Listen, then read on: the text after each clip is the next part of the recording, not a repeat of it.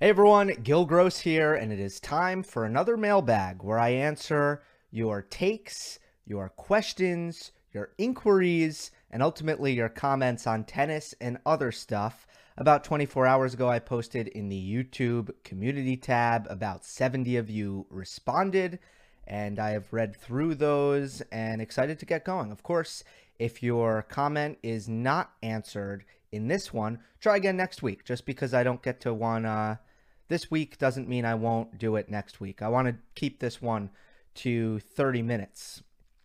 This first one, let's just pull it up here.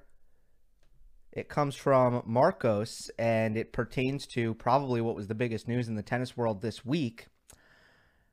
I mean, this was a mainstream sports news story. I saw this on ESPN.com. I saw it on the bottom ticker on multiple networks. It is thoughts on Zverev having a baby and allegations of domestic abuse from his ex-girlfriend.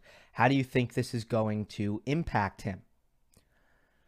The second part of the question, I can tell you right now, I have no idea. I can't begin to even take a stab at that. I don't know how this will impact Zverev, other than to say I know that he's had off-court turbulence in his past. This is not new for him, and it has seemingly affected him at times. It has.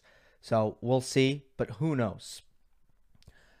On the first one, it is crazy that these two factoids were in such close succession, these two news stories, because I think a lot of people, first of all, some people thought it was the same woman, and I don't blame them for thinking that. If they didn't read the news carefully and closely, you could understand why someone would have thought that. These are two different women. One girlfriend, Brenda Petea, ex-girlfriend, I should say, is pregnant with Zverev's child. Another, Olya, is it Sharipova? I don't know the pronunciations there. Sharipova, I think it is, based on the spelling. She has accused Zverev on Instagram of a very specific instance of domestic abuse at the U.S. Open in a hotel.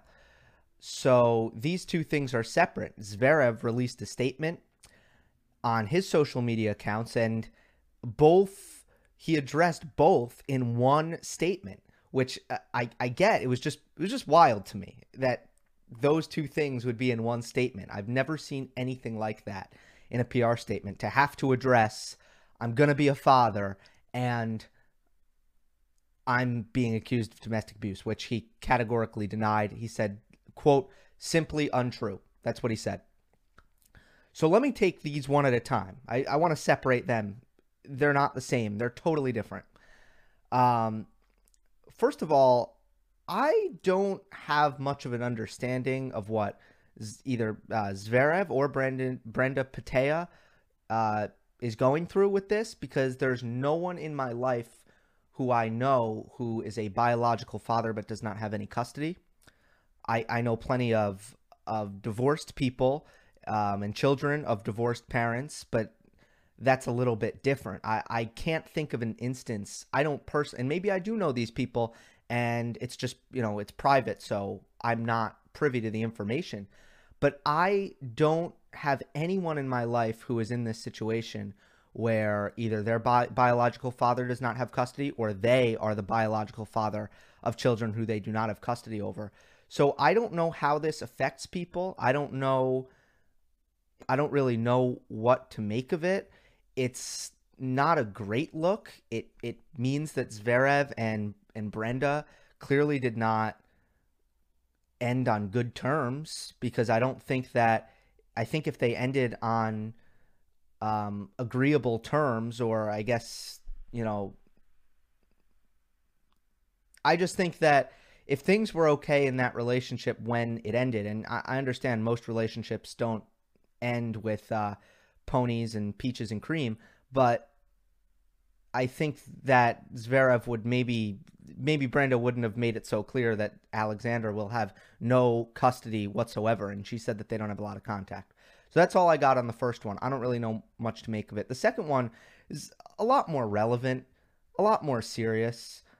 When the first one broke, and the first one broke first, Brenda Petea being pregnant with his child was the first piece of information that we learned. I didn't really care much. I wasn't going to talk about it. I had nothing to say about it.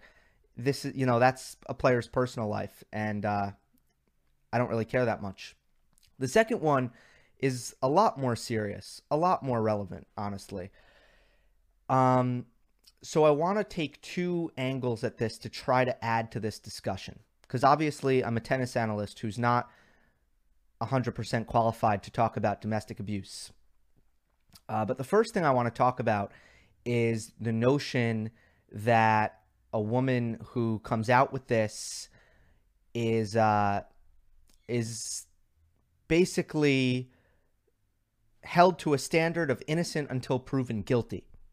And that's what I see a lot, innocent until proven guilty.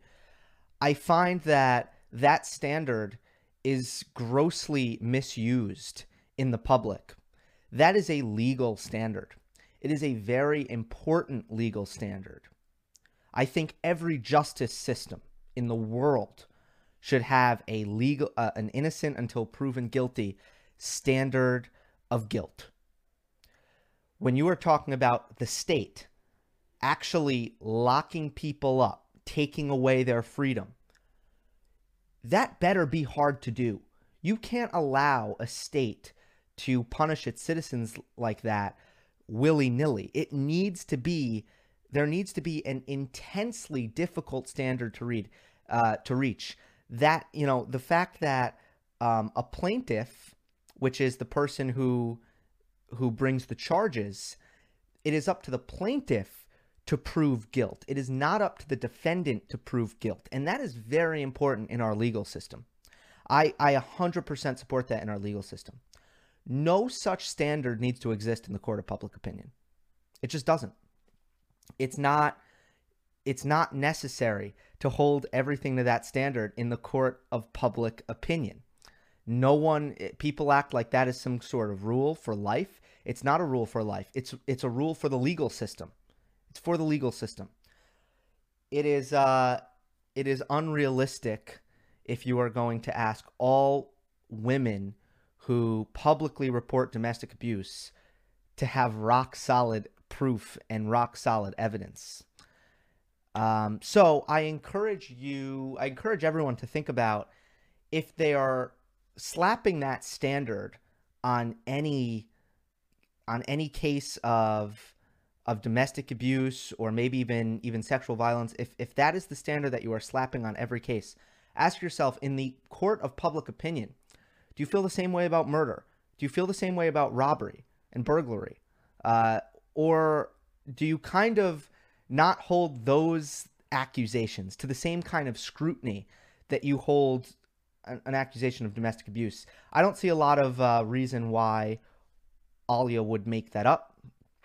And I think that more often than not, when these accusations come forward, they aren't completely fabricated. I think that would be on the rare side.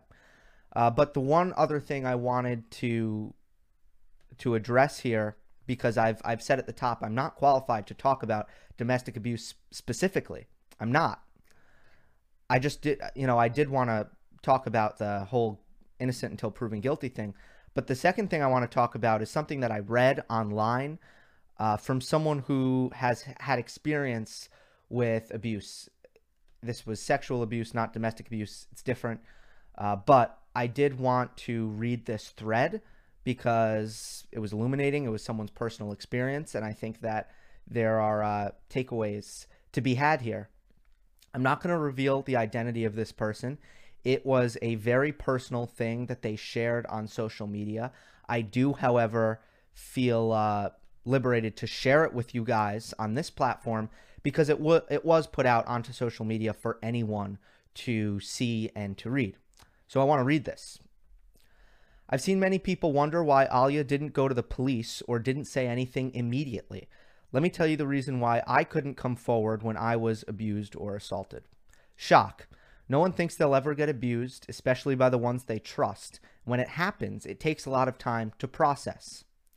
when you do finally realize what happened, you try to find answers like, why did this happen? What did I do to end up in this situation? Second bullet point, shame. I always thought I was a really strong person, but when I was sexually assaulted, I couldn't believe I let it happen to me. What will my parents think of me, my friends, my society? Will I be able to handle being judged? Despite all of my best efforts, I still have this. Third bullet point is fear. Fear of not being believed. My abuser was a chemistry teacher, very handsome and charming. I did have a crush on him and flirted with him, but I didn't know any better. I was a child.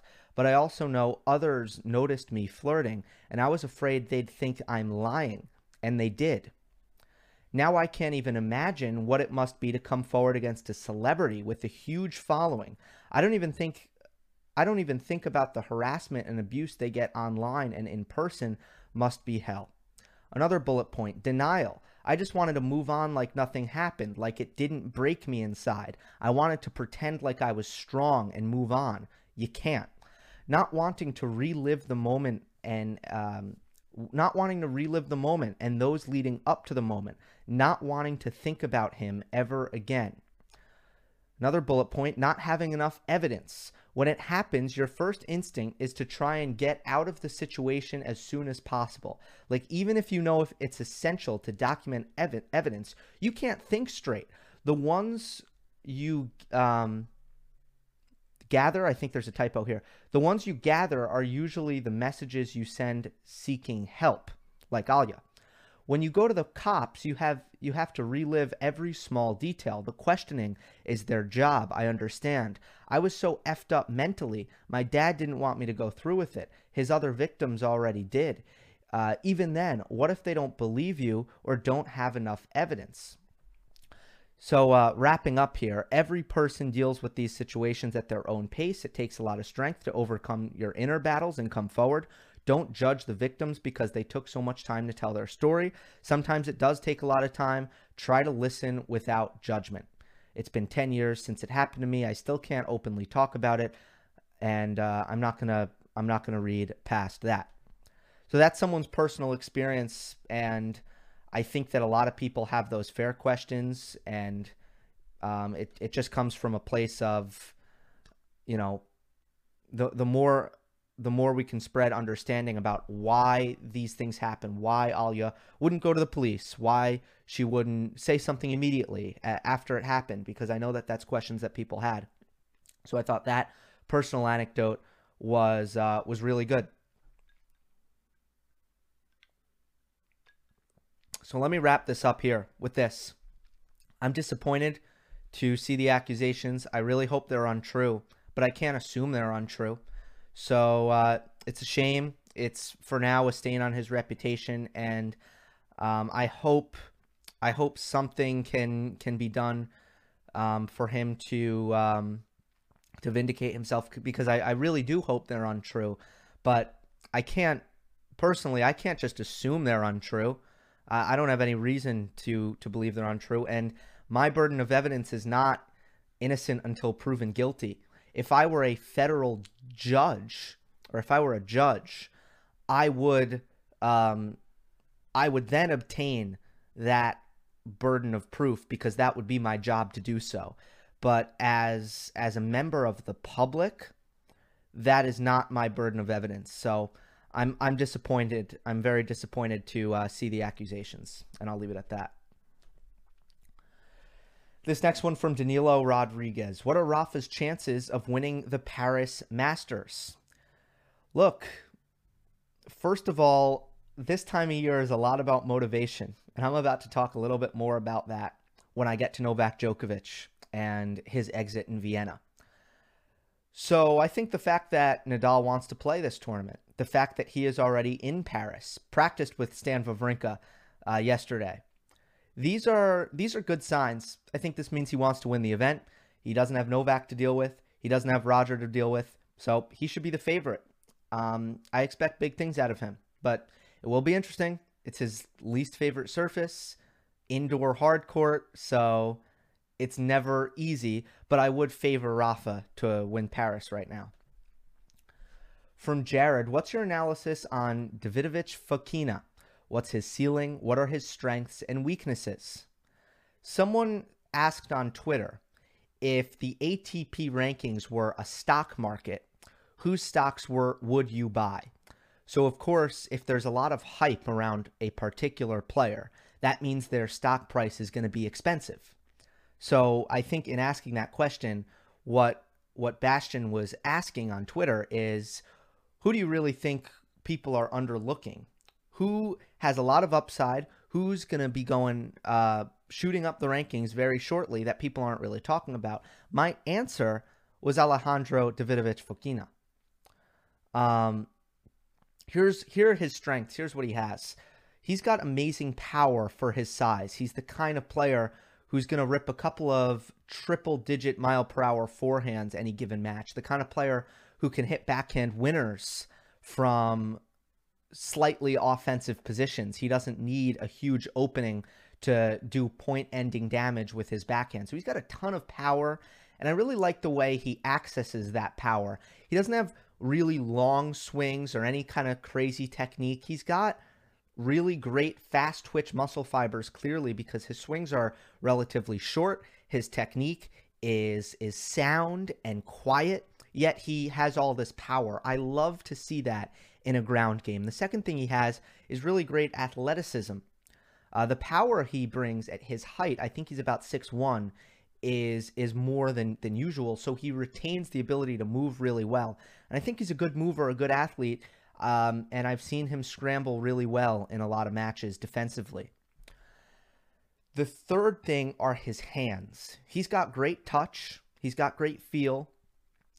He loves using the drop shot, maybe too much and too often, but it's still a great weapon for him, and he's got really good hands. So that helps him at the net. It helps him mixing in the drop shot, but I think it also helps his things like return of serve and defense when the ball's coming really fast and you're playing with the continental grip. I think Davidovich Fokina is very prolific when he needs to use his touch.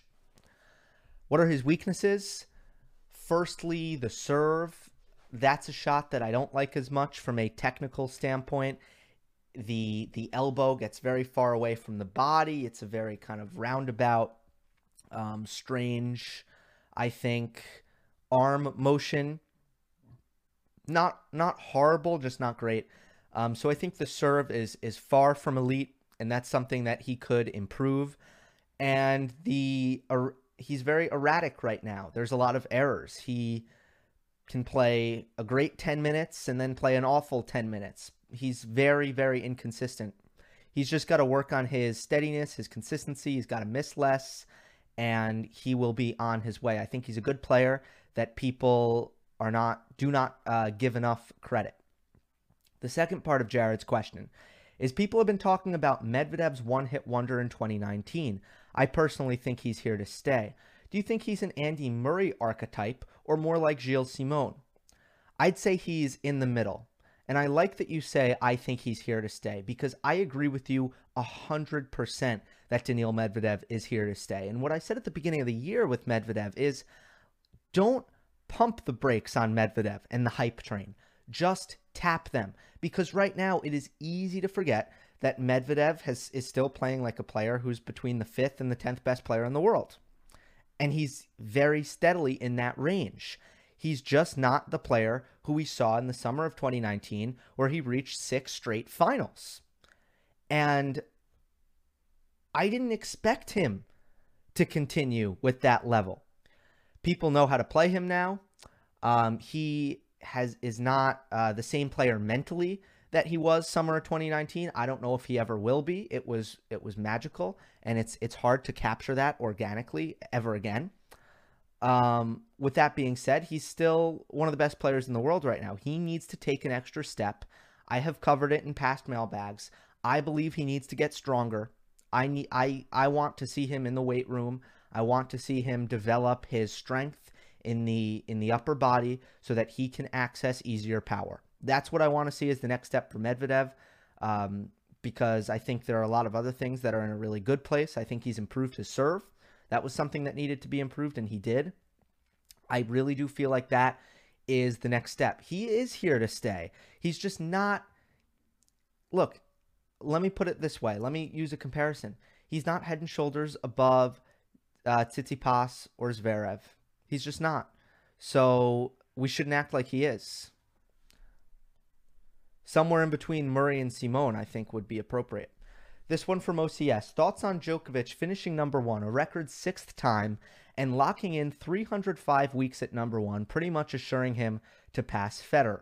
If he finishes with most weeks at number one, most slams, most and all 9 Masters, twice that would be, and the head-to-head record over Federer and Nadal, is he undisputed in your opinion? Are you asking me if Djokovic breaks every single significant record, is he the undisputed GOAT? Is that the question? Yeah. If he breaks every record, he must be considered the most accomplished player of all time, therefore the greatest of all time. There are other sports where that is how we kind of look at things. And yeah, I mean, look, that's every significant record. If Djokovic breaks every significant record, it is what it is. Sorry if you guys heard that buzzing. They're calling me. With that being said, he's still not going to be everybody's personal GOAT. It would be my job as a commentator and someone who doesn't have a horse in the race to call him the GOAT. That would be my job. But he's not going to be everyone's GOAT. They're still going to, everyone's going to have their player. And not all of it is going to be by the numbers for some people. And that's how it is. That's how it's going to be. Jose, Novak versus Lorenzo Sonego after match analysis. This was about motivation. This is something that you see all the time. With the majors in the rear view mirror, weird results happen. It is like clockwork every year.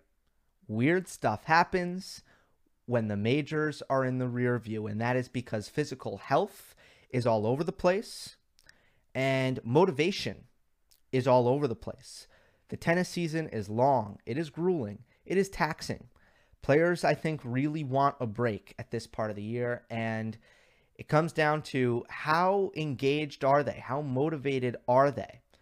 Novak Djokovic admitted after the match that clinching the year-end number one, which is the reason he played Vienna, to clinch that.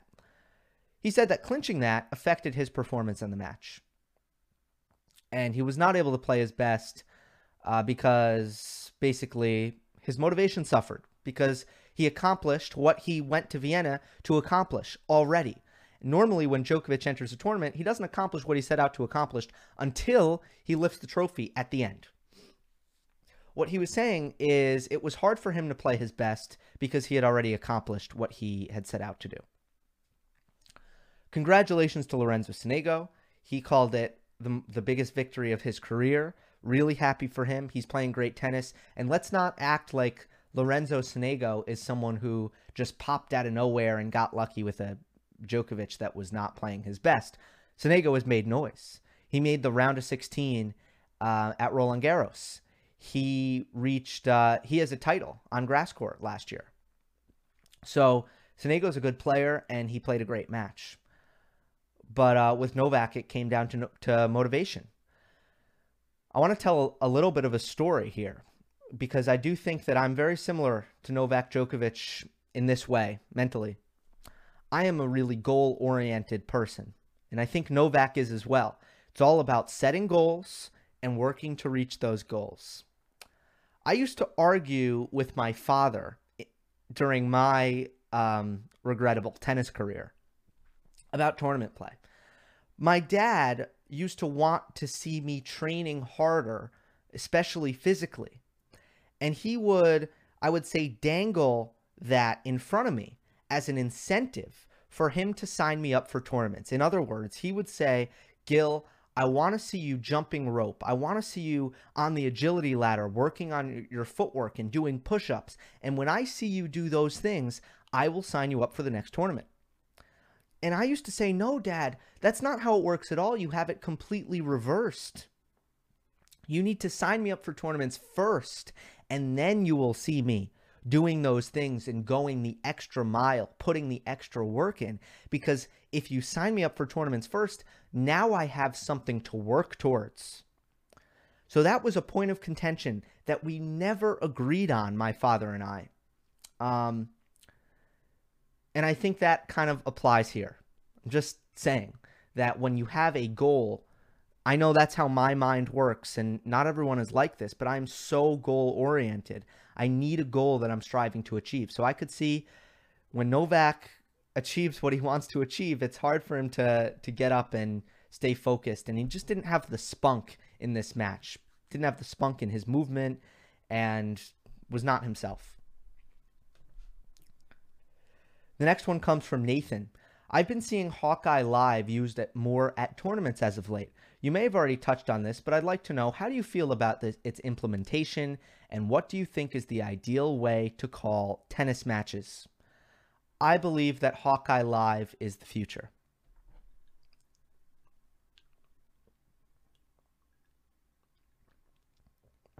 Made myself a delicious latte.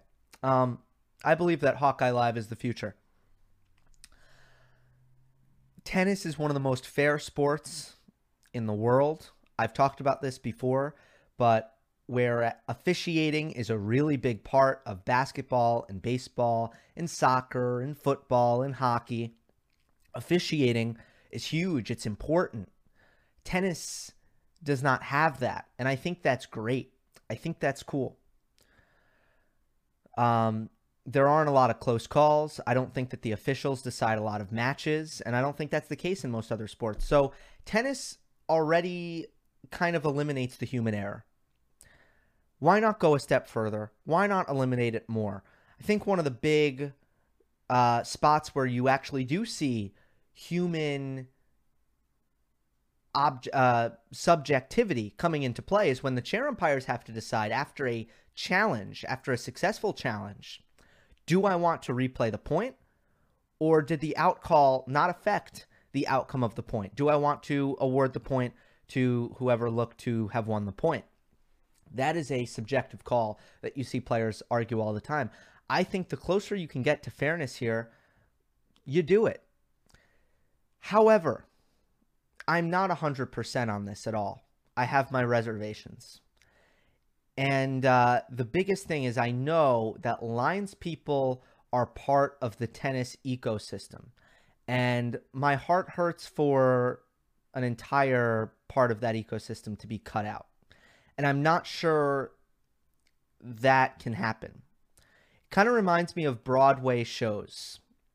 There was a time on Broadway in New York City where the owners of the theaters or the plays, or however it works, actually wanted to cut out the live orchestra and go to a digital music model.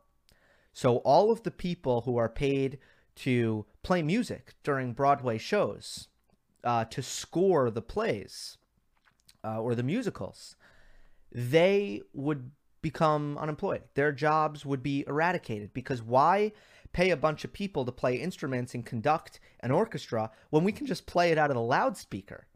Makes sense. It's an obvious point of cost cutting. But what happened is the Broadway workers are unionized, and they said, you can't do that. You can't.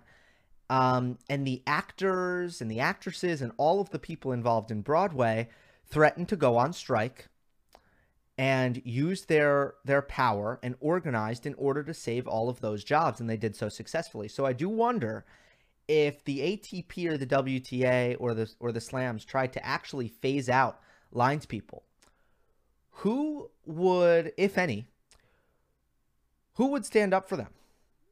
And would there be a point of contention when it comes to the labor system in tennis? Because I do think it's possible that there would be a problem there, and some people would take issue.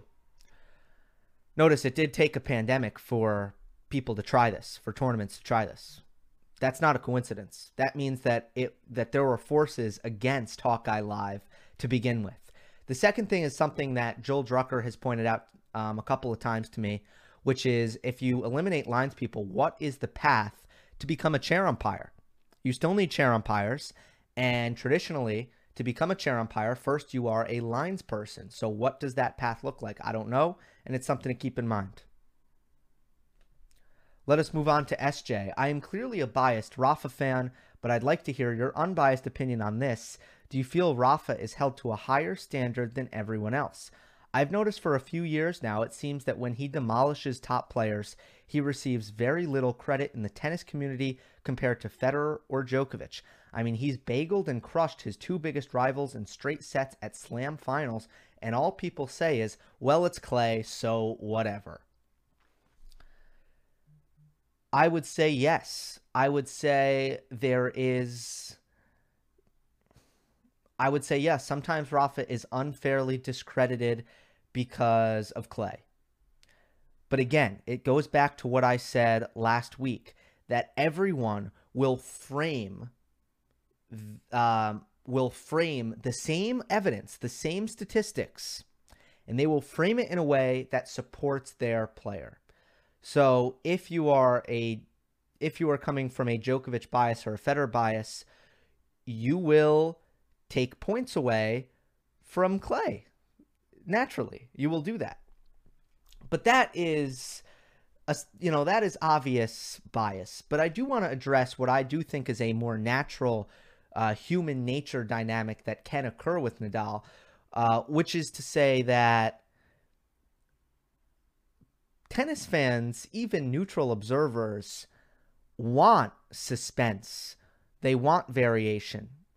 They want close matches. They want interesting tournaments. And Nadal has been so dominant that sometimes he has robbed everyone of that. Just like this final.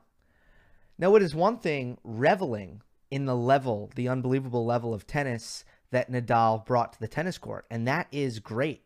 And I enjoyed watching the match.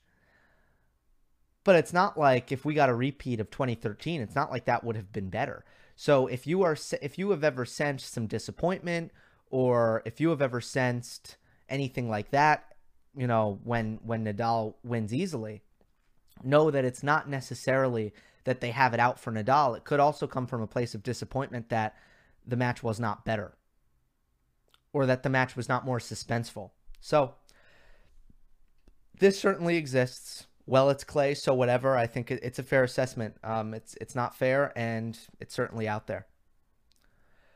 Last one from Gene. Hello, Gil. You regularly talk about players' fitness, and you rank very highly some players that I wouldn't have thought of because they are not title contenders. Could you make a short list of the best players on tour fitness-wise? Sure. I think if you move outside of the top 15, and by the way, if you look at the top 10, so many of the players have elite fitness, which just goes to show that it really requires, I think outside of Berrettini, mostly Berrettini, I think all the players, they're so unbelievably fit. It's a necessity at the top of the sport. You have to be an elite athlete. I think some of the players who are well outside the top 10, top 15, so, I guess between 15 and 10, you have PCB, you have RBA, both players with elite fitness. I think about the player who I think spurred this comment is probably Martin Fucsovics, and I think he has elite fitness. Borna Coric, when he's healthy, is one of the most fit players on tour. And John Millman is certainly one of the most fit players on tour when he's healthy. Then you have some players who obviously have the quickness, like Alex de Minaur, but I don't know how long he can sustain it.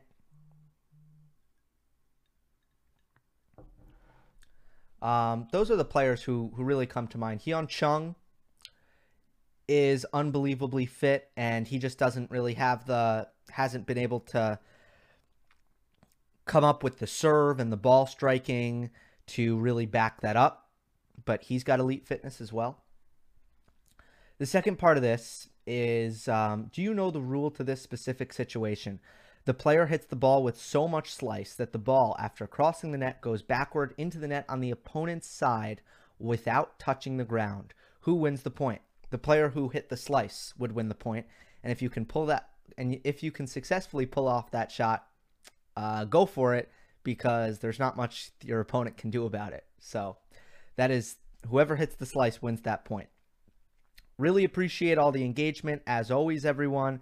I know that I got to less questions than normal in this one, so I reiterate, ask it again next week. I had to go long on the first item, and I don't want to go much longer than this. Look out for Monday match analysis. Vienna, also Kazakhstan, but I don't know how much I'll cover that, yet to be seen. But certainly the Vienna final and some of the major storylines from that tournament will be covered at length. And I will bring on a guest because I feel like talking to someone this week. Hope you enjoyed. Don't forget to subscribe. I will see you next time. Our house is a mess. Come on in. I'm Amber Wallen, internet comedian, plant queen, and host of your new favorite podcast, Fly on the Wall. Okay, that's pretty presumptuous to assume that this is going to be their favorite podcast, by the way. Like, come on, Amber. Anyway, that wasp that you just heard interrupt me is my husband. And co-host, Benjamin Wallen, also a comedian, and I host people at our home. I have a great wine collection in my cellar. Well, you mean not a cellar. The mini fridge? Yeah, it's a mini fridge. It's a mini fridge. New episodes of Fly on the Wallen drop every Wednesday. Listen in as we discuss relationships, books, and keeping our sweet baby kid alive while we make laughs on the internet. Subscribe to Fly on the Wallen wherever you get your podcasts.